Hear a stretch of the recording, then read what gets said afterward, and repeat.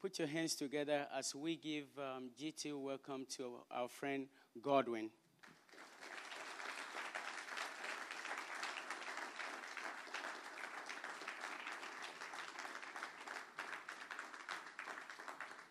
So, Godwin, before you talk to the members of Glad Tidings Church, I want you to know that these are people that God has assembled for today. Talk to them as the Lord leads you. Amen. Well, good morning, Glad Tidings. Oh, it's afternoon now, I'm sorry. I've been traveling the length and breadth of this country that sometimes I lose my bearings if it's a Monday or Tuesday. So I totally apologize. Let me, before I go any further, say a big thank you and God bless you to Pastor Rennie and Sister Smitha, right? You guys are blessed with this wonderful couple. And many times, yes, let's appreciate them. Having been a pastor for many years, it's easy to take for granted something you are too used to. But I'm here to challenge and to encourage you to adore and encourage this wonderful couple because they are doing a great job. I've known Pastor Rennie and Smitha for many, many years. I've been in some kind of connection with Glad Tidings since the days of Pastor Greg, and then Pastor Selwyn, and then now you. I think in between there was one pastor I missed. So I'm not a stranger. I feel at home. If I live somewhere around Massachusetts, I think that this would definitely be my church home. So thank you for having me again. Before I bring the word of God, let me also acknowledge my dear siblings from a different womb, the Boabins, and then, oh my goodness. I say Auntie D. You know, the Auntie D rings in my mind. Okay, so the Boabins have been friends. We grew up in the Assembly of God way back in Ghana. We've done some ministry in the trenches, and we didn't even know that God was going to bring us here and our paths were going to cross. Somewhere along the line, Barbara came here, David went to Korea, and I was in the bush in Ghana. But in God's own sovereignty, He brought us all together. And the reason why I'm here today is because they have been like brothers, they've been like sisters, and we've done ministry together. So I just want to say thank you. Anytime I come, they spoil me so much that when I go back home, I have to check into a rehab to kind of normalize my system. So thank you. Glad Tidings, you have no clue what God has used you in impacting the lives of people in Ghana and some of the rural communities. We had some equipment from an organization called MedShare, and we needed to get this equipment in Ghana because we are located in a place where most people around us couldn't afford decent health care. And our heart desire is to make sure that we give them the most quality health care in the most affordable way. And so we were torn between, God, what do we do? Because we need money to send this equipment to Ghana. I shared with my brother David and sister Akosia, and somehow, God used this wonderful congregation. And just at the time that the equipment got home, we had 2 deliveries. Part of the equipment was a delivery bed that we needed. And so we have 2 babies born safely because you gave. And I just want to appreciate you for that. So at the right time, at the tail end of my message, I will show you a video that summarizes the work that we do in Ghana. Can we bow for a short word of prayer? Father, your word is already anointed. Anoint my lips of clay that I can bring your oracles in power and anointing. I pray that everyone under the sound of my voice, oh God, will be imparted greatly, that we would understand the cost of having Jesus come down to this earth and dying on the cross, and the mandate we have as believers to go out there and preach the gospel to the rest of the world, that they necessarily, by all means possible, must come to the saving knowledge of Jesus before the second coming of Christ. And so, Lord, I pray, Holy Ghost, take over. Take over. Let nobody see Godwin. Let them see God. In Jesus' name, amen. This morning, I want to share briefly on the theme, the call to greater love. The call to greater love. I take my scriptures from John 15, verse number 12 and 13. It says, my command is this, love each other as I have loved you. Then he continues to say that greater love has no man than this, to lay down one's life for one's friend. A call to greater love. I had a story about two American soldiers who were fighting one of the battles. I don't remember which one that was. And in the crossfire, one of them got badly hurt. And they did everything to kind of bring him along, but it was impossible, so they left him. But when they got back to the camp, his friend couldn't sleep. And he had it on his mind that I cannot abandon my good friend on the battlefield. And so he asked permission from his commanding officer, can I go back and help my friend? He looks at him like, are you kidding me? The enemy just took over the place. There was so much crossfire. I mean, your friend would have been dead by now. It's unfortunate, but you can't go. He persisted, and the commander wouldn't let him go. But in the middle of the night, he sneaked. And truly, there was a lot of enemy attacks. So he kind of somersaulted through all the bullets and finally got to his friend, going through the dead bodies, finally got to his friend and shook him up. And his friend opened his eyes. And before he died, he said this, I knew you would come. And then he died. When he got back, the commanding officer said, I told you, you disobeyed. You have to punish. He said, no, you got it wrong. I gave my friend the assurance that he was not forgotten and he was not abandoned. People of God, this is the call that we have been called to as believers.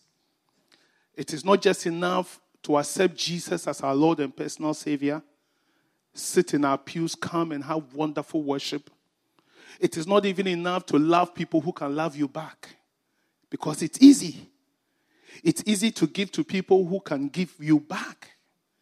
But the call upon our lives as children of God in this end time is to love people who in no way can even say thank you. Is to go out there, go the second mile, and touch the hearts of men and women that you have not met and you will never meet ever on this side of heaven. Is to say yes to the calling of God. Bible says that for God so loved the world that he gave his only begotten son. He gave his only begotten son. David Livingstone, one of the founding missionaries in Africa, says that God had only one son, but he made him a missionary. And when Jesus came in his being, in Philippians chapter 2, Bible says that being in the very nature God, did not count it robbery to be equal to God, but yet he humbled himself. He took on the form of a bond servant, and he submitted himself to death. The Bible actually categorically says, even death on the cross. If I were Jesus, being God in heaven, I wouldn't come the way I came to this earth. At least I will come as a Pharisee. I will come as a royal. I will come as a Roman soldier. I mean, something, but not as a son of a carpenter. Not being born in a manger. Nobody here can convince me he was born in a manger. You can't beat that record. But Jesus left his glory, left his honor, left everything. And he came down to this earth because of you and I. And he died a shameful death on the cross. That is the call to greater love. That is the call to reaching out to the lost by all means possible. I'm reminded of the disciples he chose. He went to the mountain, prayed all night, came down and chose Peter, James, and John, people who technically were not qualified to take the gospel, but he trained them. You know the reason why he took them? Jesus wanted to prove to us that if he could use Peter, James, and John, then we are more than qualified to take the gospel to the world. And they were so convinced about the love of Christ. They were scared when he died. But after he died and he resurrected and he gave them the command, if you read scriptures like John 20:21, it says, as the Father has sent me, even so I send you. Mark 16:15 says, go into all the world and preach the gospel to the whole creation. Luke 24:47, he says that repentance and forgiveness of sins should be preached in his name to all nations. And Matthew 28:19-20, that was the great commission that Jesus gave to us. That is fast becoming the great omission. It says, therefore, go and make disciples of all nations, baptizing them in the name of the Father and of the Son and of the Holy Spirit, teaching them to obey everything I have commanded you, and surely I will be with you till the end of the age. Jesus commanded them. They took the command seriously. Some of these believers went all out. They were martyred. They died for this gospel that we have today. They died. They sacrificed their very lives. Apostle Paul, I was in Rome to see where he was imprisoned. None of us can ever endure those circumstances. Both Peter and Paul were martyred in 66 AD. They were beheaded. Peter was crucified upside down. Andrew, I met an Andrew in the house. So this is your mentor, Andrew.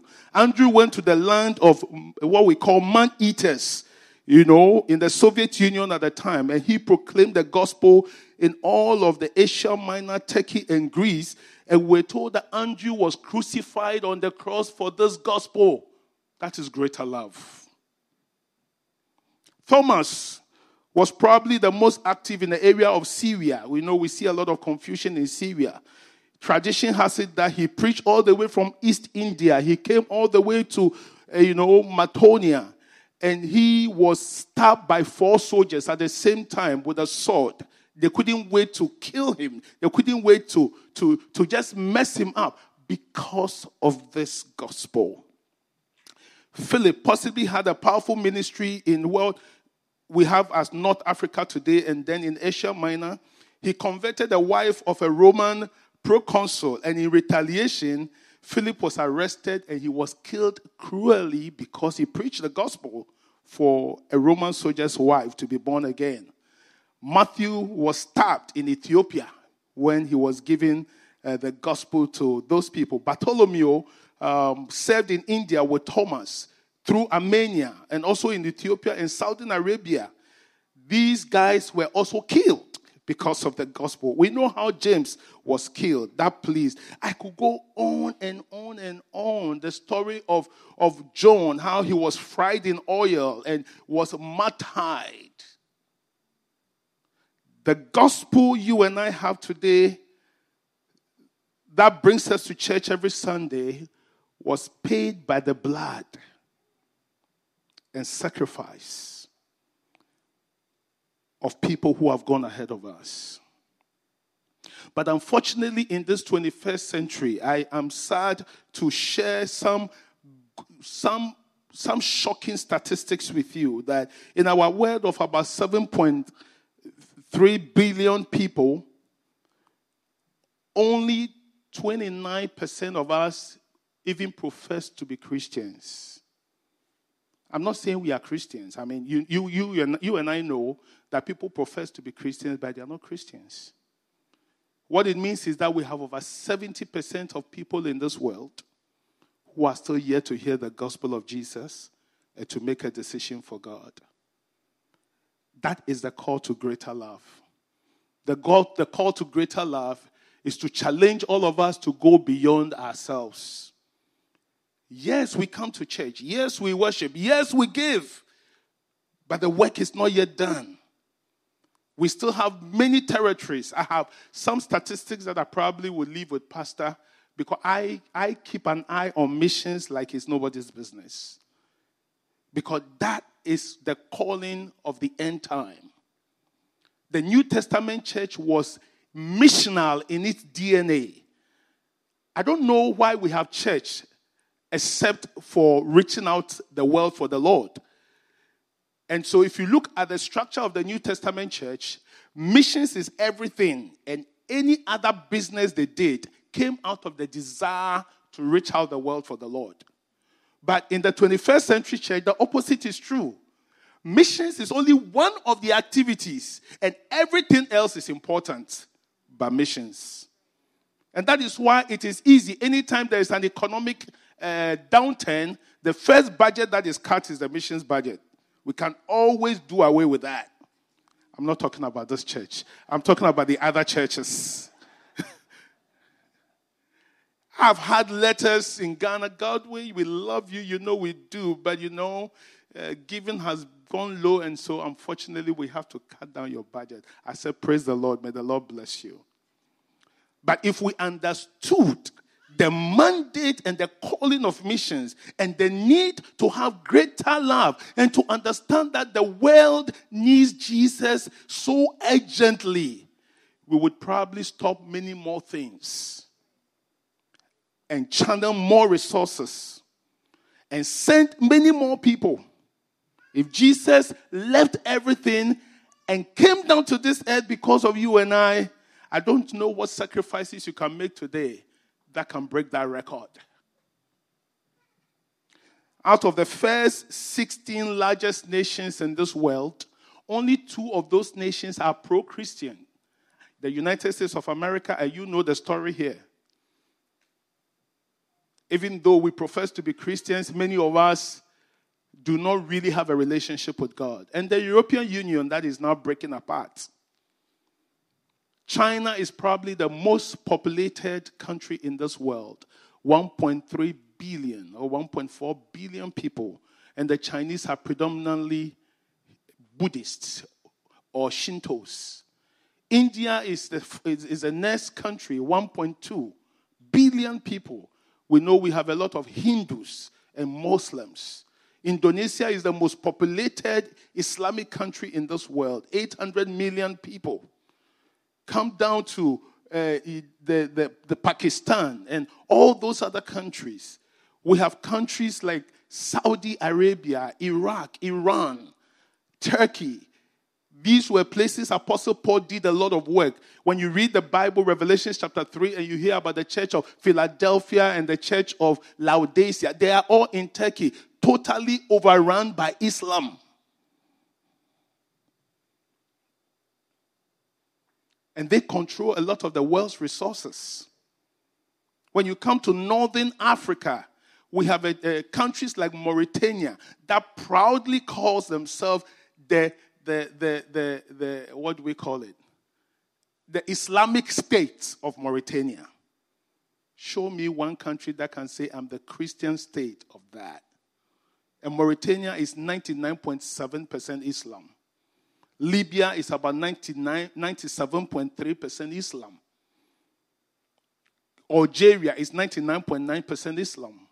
Tunisia, we have a lot of Nigerian brothers here. They will tell us that Islam is contending so strongly with the faith. One time we had our brothers in Nigeria come to tell us, Ghanaians, you better stop joking because when the church in Nigeria went to sleep, Islam grew very fast. And they came to warn us to be careful. You don't need more than 10% Muslims in a community to start having issues and problems. Whilst Islam is strategically spreading, they have an agenda. The Christians are busy doing church. We are busy warming our pews and fellowshipping. We are busy, and there's nothing wrong with fellowship except that it doesn't end on the pews. Bible says, and these signs shall follow them that believe in my name. They will cast out demons and heal the sick. And you know the reason why we don't see miracles these days? Because they don't happen in the pews. They happen when we go. When you take the step of faith, the Lord will honor you.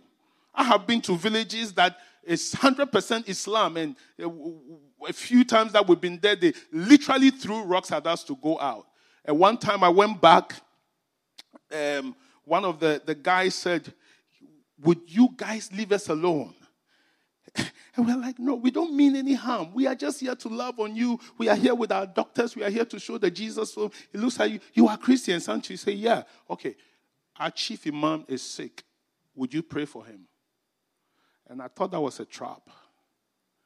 They led me through some dark alleys, and I was praying. I said, God, I was thinking of what to tell my family if they don't see me ever again.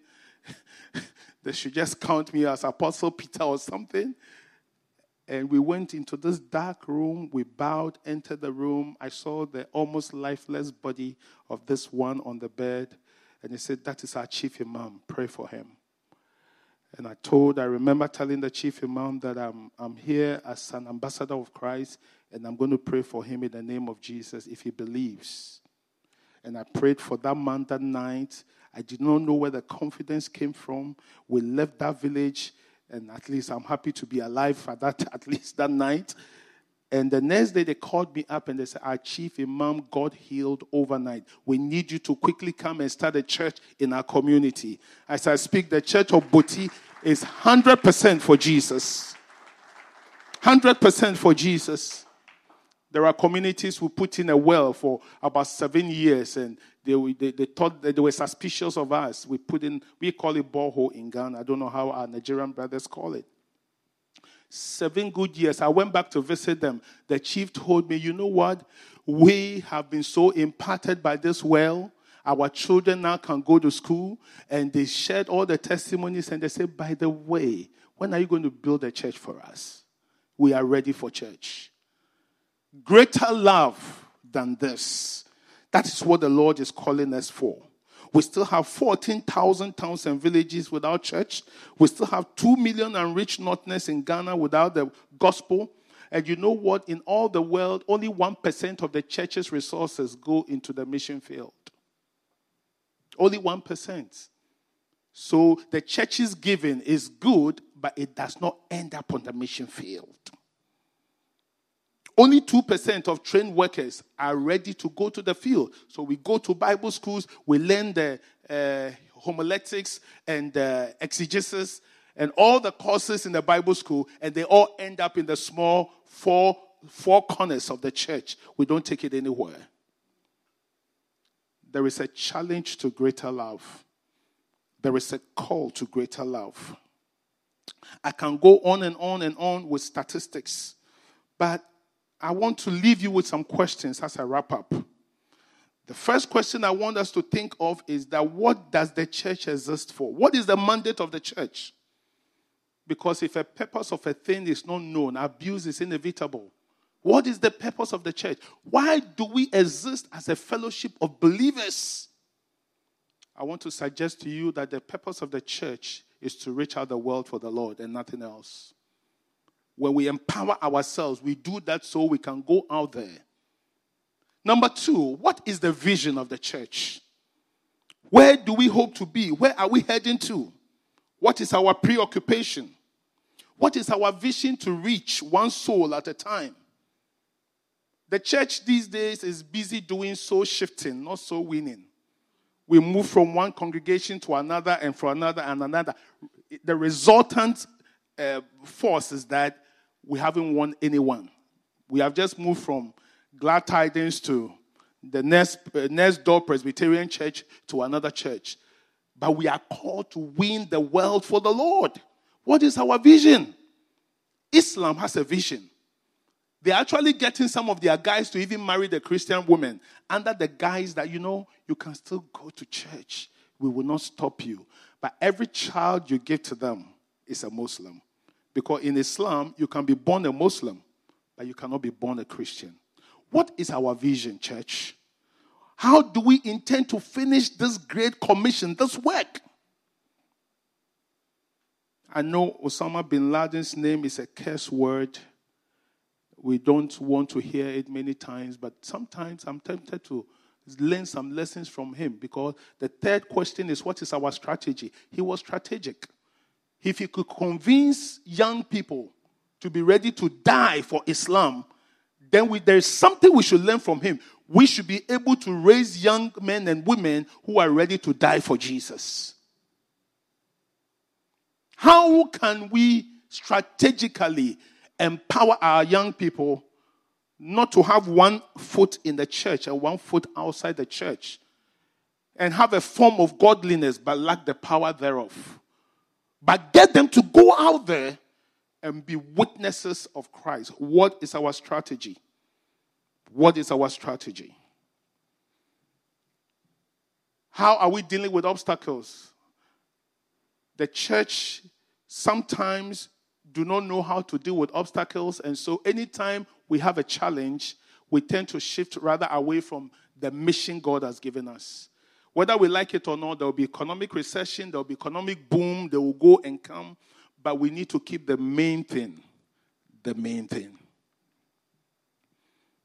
Finally, I have a feeling that the church is celebrating too early.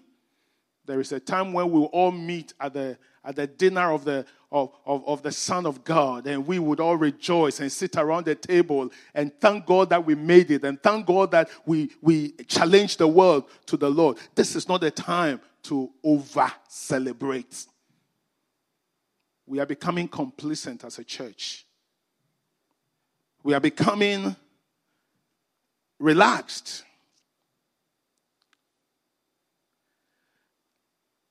We are more interested in saving our dollars than giving it out. And when we give our dollars out, we want to determine what it should be used for, other than soul winning.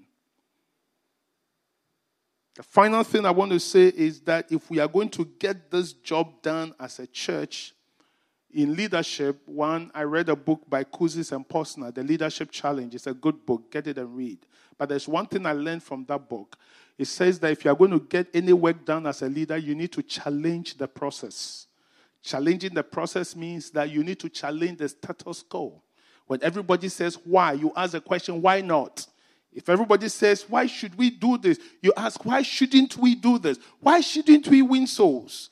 Challenging the process is like David looking at Goliath in the face, and he was breathing fear and mayhem on the people of God. And everybody says, we can't do this. And David says, why can't we do this? He confronted that Goliath, as tall as he was. He says, you come against me with sword and javelin, but I come against you in the name of the Lord. And we know the end of the story. David overcame Goliath because he stood and challenged the process.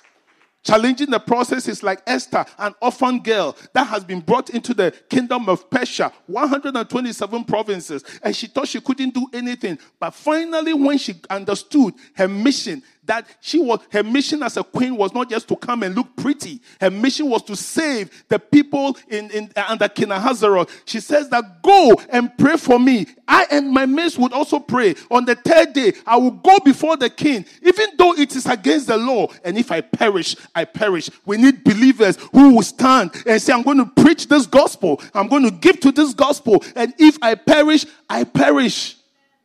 And guess what? People who say, if I perish, don't perish. Because God will go ahead of you like a consuming fire. In 2 Kings chapter 7, we had 4 lepers who were sitting there and abandoned to die. And there was famine in Samaria. And they were wondering what to do. But Bible says that they finally came to their senses and they said, listen, if we go to Samaria, there is famine. But if we go to the camp, they will kill us. But they took a decision that there is no retreat and there is no surrender. We are moving forward as a church. We are moving forward. People don't like it, but we are moving forward. And what did God do? Bible says as they moved forward towards the camp of the Arameans, the Lord magnified their steps. Their steps became like the horses of the Hittites and the Egyptians, and their enemies fled. Church, when we begin to move forward, God will go ahead of us. When we begin to go forward, God will bring the resources. When we begin to move forward, God will ensure that victory is ours. In Deuteronomy chapter 9, he says that you are now about to cross the Jordan to the other side to meet nations greater and stronger than you. And he says that you are afraid, I know, but I am the Lord your God who will go ahead of you like a consuming fire. Don't be afraid, glad tidings. God is on our side. Challenge the process. Go all out for the Lord. If no church would ever do that for God, I pray that you will do that. This afternoon, I want to make a call, not for people to get born again, but for people to recommit to the mission of the Lord. To recommit. And as we bow our heads in prayer, I want to ask one question. What are you willing to die for? What are you willing to die for? If you are here under the sound of my voice and you have this inner conviction that you want to give more than you are giving right now for missions, I just need you to put your hand on your chest. I want to pray with you. You say, Pastor, I've heard, I'm convicted. I think there's much more that I can do than I'm doing. I need you to pray for me because I'm afraid. I feel like I never have the money to get the job done. But today I want to trust God. I want to challenge the process. I want to see your hand, your right hand on your chest. I want to pray with you. And then after that, we'll see a short video of meaningful life and some of the areas we go. I want you to pray. Open your mouth and tell God that, God, I've heard your word, and I need the courage. I need the strength. I need the grace. I want to go. Grant me the strength of the Holy Spirit to go all out.